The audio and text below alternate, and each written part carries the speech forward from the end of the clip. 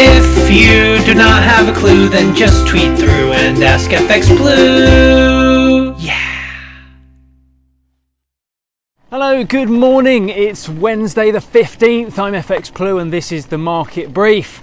So the UK is still in a dispute with China over Hong Kong, and yesterday the government announced that with immediate effect we'll stop using any Huawei equipment in the 5G network. All of their kit will be removed from the network by 2027 as well.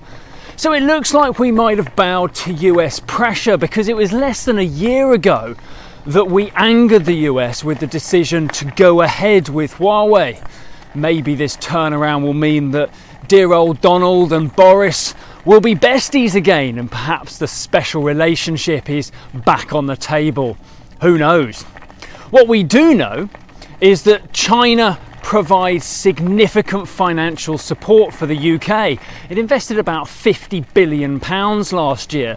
So if Beijing reacts by turning off those taps, it'll be a significant blow to the UK economy. Meanwhile, the scientists have been on. They've warned of the worst case scenario around the second wave in autumn-winter this year. And this has highlighted two major issues. Firstly, another lockdown would be catastrophic for the economy and almost impossible to finance. And then the resulting unemployment could perhaps see jobless figures reach 5 million. So if you need encouragement to wear your mask and continue social distancing, how about those 5 million great reasons right there? But in the right here, right now, the main concern is, of course, how Sunak will fund the plans that he already has in place. And that seems to be holding sterling back slightly in the market.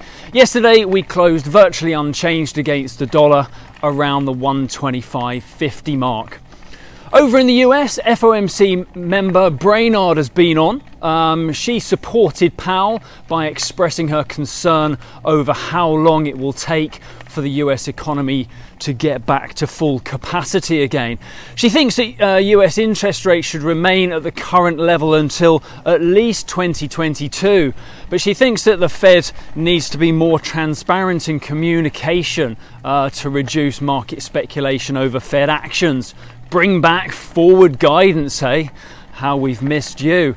Biden's also been on. He's finally broken his silence and he announced a $2 trillion green energy plan that would revamp the energy sector in the US and set the US on a path to carbon-free energy in 15 years. I'm sure it's no coincidence that this is completely contrary to dear old Donald's view on fossil fuels and climate change, but he also made it relevant to the economy by underlying the boost to employment that project would bring. Meanwhile, the dollar remains pretty range-bound and risk appetite is the main driver. The dollar index is trading around 96.20. We've still seen no progress from the Eurozone over the pandemic relief fund. But despite that, euro-dollar touched a high that we've not seen since March, just over the 114 level. We'll have to see if there's any momentum behind that move or if it was driven purely by dollar weakness yesterday. But we are still over the 114 mark on the open today, so it's holding its ground so far. All right, that's it from me this morning. Have a wonderful day and please join me again tomorrow. All the best. If you do not have a clue, then just tweet through and ask FX Blue.